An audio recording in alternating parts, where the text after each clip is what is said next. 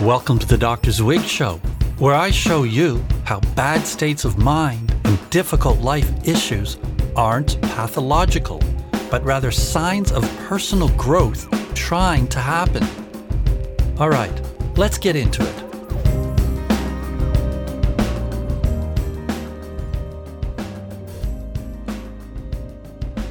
Hey, peoples. Thanks for tuning in today. I've got some pretty deep and interesting stuff to get into. So grab yourself something to drink if you want, get comfortable, and let's do this. I have a very strange relationship with the field of psychology. I've dedicated my life to studying it, despite the fact that I consider most of it to be pseudoscience. Pseudo means that something is presented to appear legit, but isn't. It's applied to science if the practices, beliefs, and statements are claimed to be scientific and factual, but are actually incompatible with the scientific method.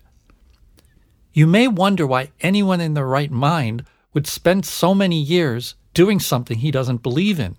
Well, the old saying goes, only crazy people go into psychology. And that may be true. But there's a more interesting reason I do it. After decades of research into the human condition, I've arrived at the conclusion that psychology, the study of the human mind, is the royal road to understanding not only ourselves and the world, but all of life. Why? Because the mind is the foundation of everything. It generates all that we experience and know. From the simplest sensation, to the grandest scientific discovery, to the most sublime spiritual experience. By mind, do I mean thinking? No. I mean all of the mind's functions: consciousness, sensation, perception, cognition, thought, feeling, intuition, imagination, judgment, language, memory, and so on. Neither do I mean the brain, because you'll never find your experience of life, say a beautiful sunset or a spiritual insight, by analyzing a slice of brain tissue. All you'll find there are cells and neurochemicals. You won't find a thought or a feeling in the brain either. You'll only be able to observe the neurochemical processes involved in what you experience as thinking and feeling. How the brain converts chemistry to actual experience, in fact, how we're able to experience and know anything at all, is the greatest mystery in the universe. You might be thinking, whoa, Dr. Zwig is crazy. First he said, most psychology is pseudoscience, and in the next breath, he said it's the royal road to enlightenment. What? The problem isn't the intent of psychology, namely to study the mind and develop ways to help people based on what's discovered. The problem is the paradigm, the model that psychologists use to try to understand people. At its core, it's deeply flawed. A few years ago, an international review study in which 270 researchers on 5 continents, including the US, examined 100 research reports in the most prestigious psychology journals, and what they discovered was shocking. Only 36% of the findings held up when the experiments were redone. Since then, an avalanche of analyses have been done that reveal how most psychology experiments are based on faulty science. The situation is obviously alarming. You'd think the great academic institutions of America and abroad would know how to train psychology doctoral students in the scientific method, but apparently this isn't the case. If you ask researchers anywhere in the world whether they have a problem reproducing experiments in biology, chemistry, or physics, they'll tell you no. So what's up with psychology? Here's the issue. Listen closely. Objectivity in psychology is subjective. That's right.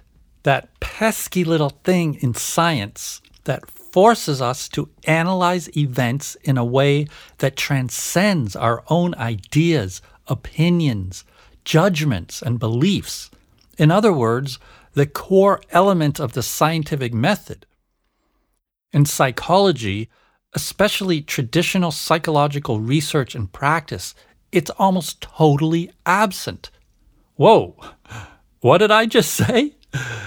Isn't research, practice, and teaching in psychology based on bona fide science? Nope. I know, I'm going rock and roll on you. So let me play a quick guitar vamp, and then I'll explain.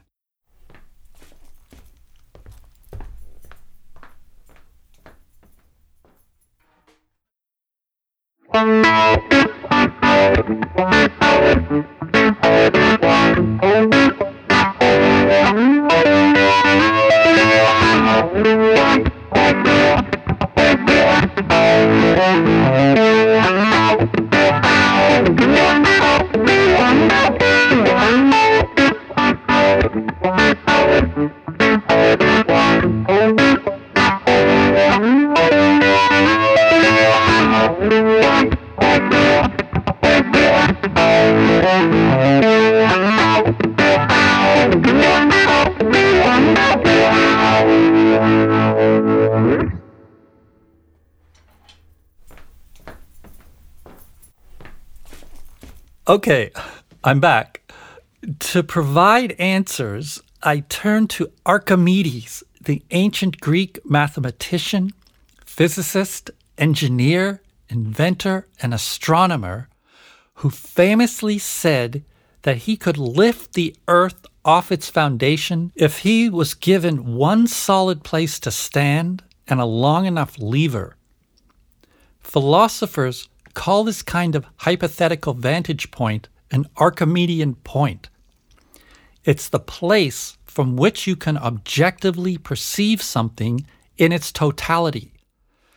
You can completely remove yourself from what you wish to study, observe and understand it in relation to other things, remain independent of it, and have no unintended influence on your findings. You can see it like it truly is. As I said, this notion of pure objectivity lies at the heart of science. To create a scientific theory, a scientist has to form a hypothesis, test it, try to refute it, modify it, analyze the results, and then decide whether they support or undermine his idea. The method doesn't use opinion or guesswork, but rather inquiry based on systematic observation, measurement, and experiment.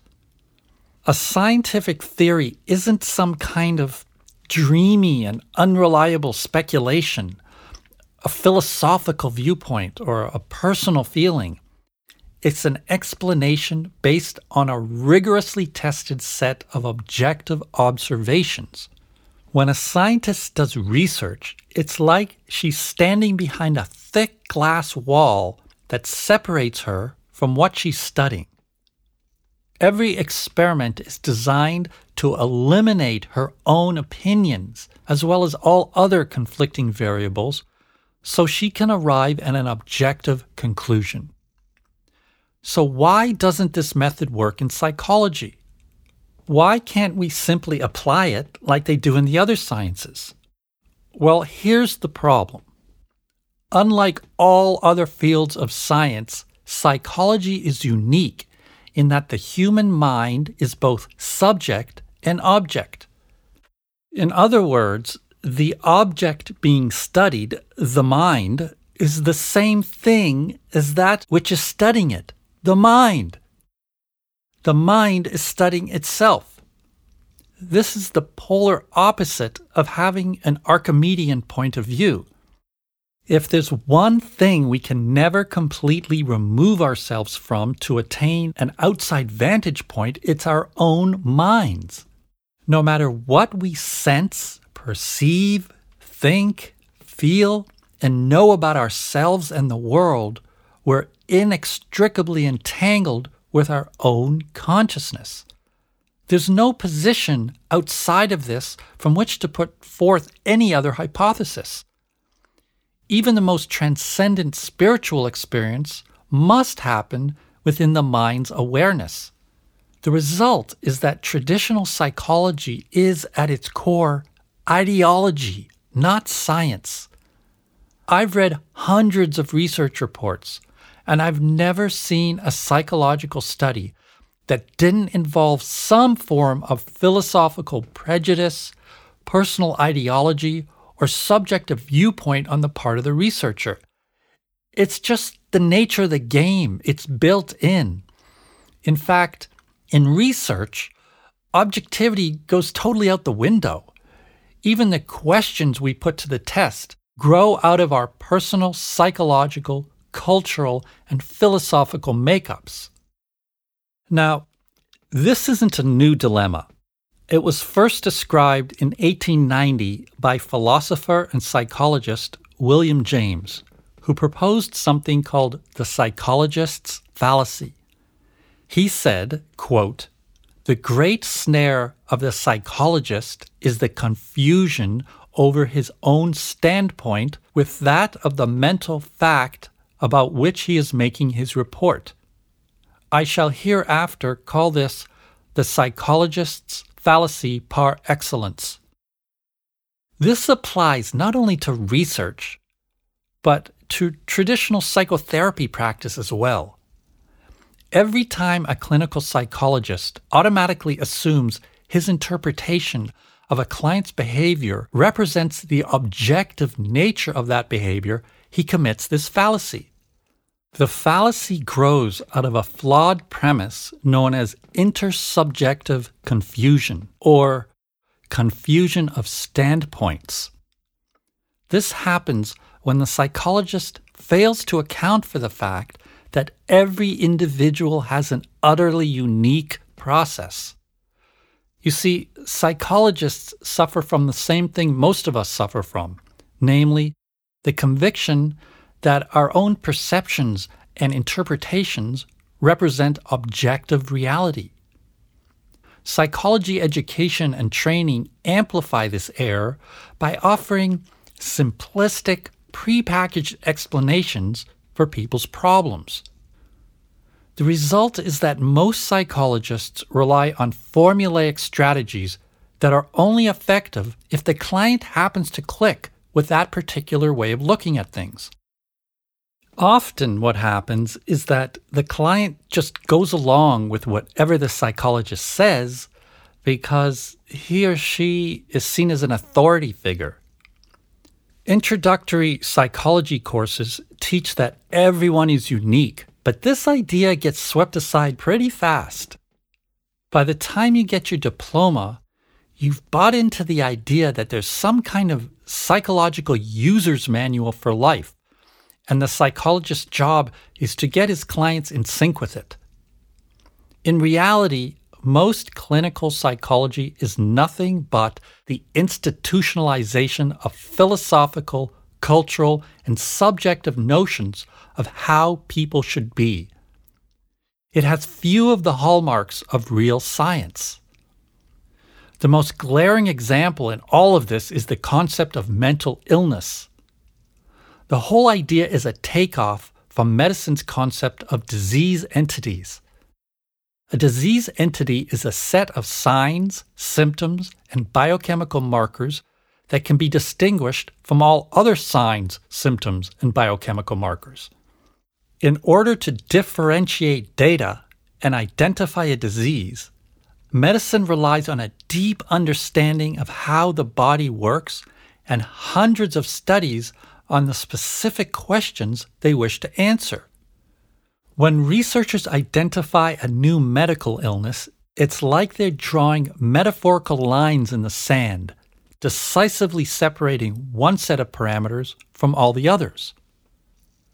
When psychologists come up with a new illness, on the other hand, they do so without any such kind of research. In fact, they present no underlying principles or processes. They simply reach a consensus as to which symptoms appear to fit together into a cluster. It's like medicine was in the 1800s before germs were discovered. Symptoms were classified and treated without any knowledge of what was causing them. Every new edition of the Psych Diagnostic Manual shifts around the symptoms, diseases, and treatments because they're based on the intuitions of experts, not on actual research. In this sense, psychologists are drawing metaphorical lines in a bucket of water. There's simply no evidence or foundation for their claims. A medical disease is a distinct entity that's identified after a long and rigorous set of experiments and analyses. In contrast, there has never actually been a study that confirms the existence of a mental illness as a distinct psychological entity. Not one.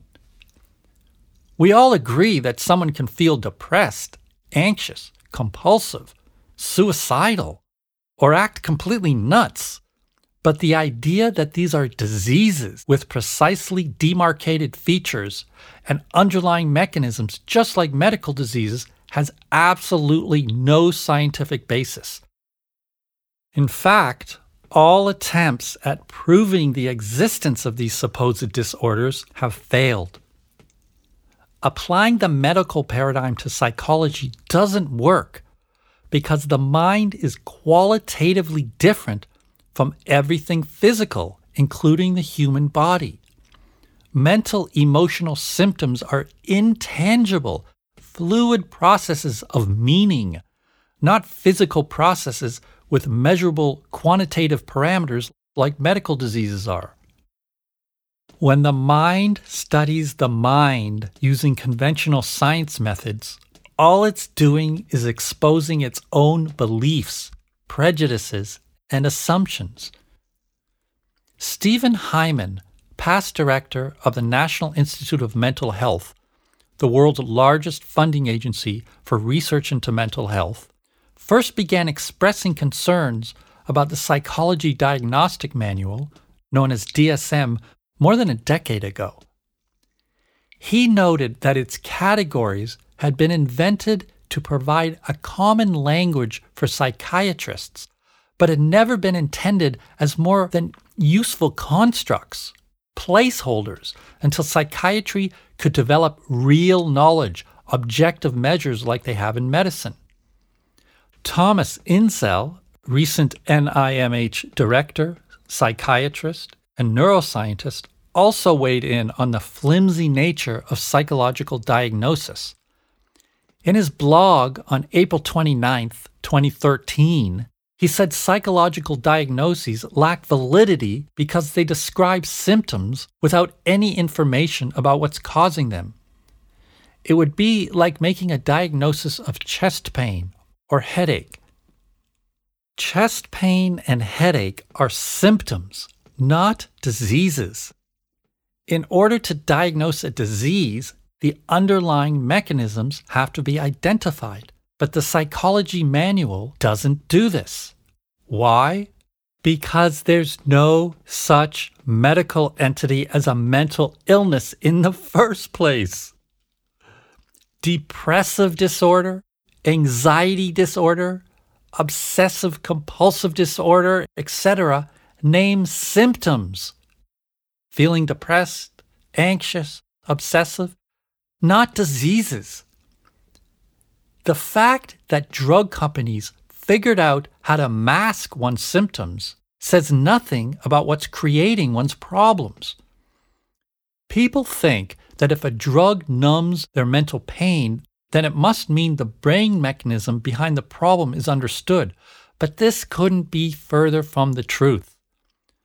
Despite psychiatry and big pharma's billion-dollar campaigns to convince the public that mental health issues are caused by a brain disorder, there are no studies that actually demonstrate this. Every research report about the brain and mental health qualifies its findings with the phrases could be, maybe, is thought to be, might be, and so on.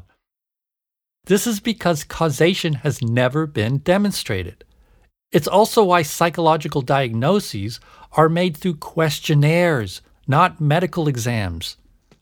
FDA clinical trials have demonstrated that most of the effect of psychiatric medications like antidepressants is placebo, and the remaining effect comes not from correcting specific brain abnormalities that produce mental symptoms, but from something entirely different.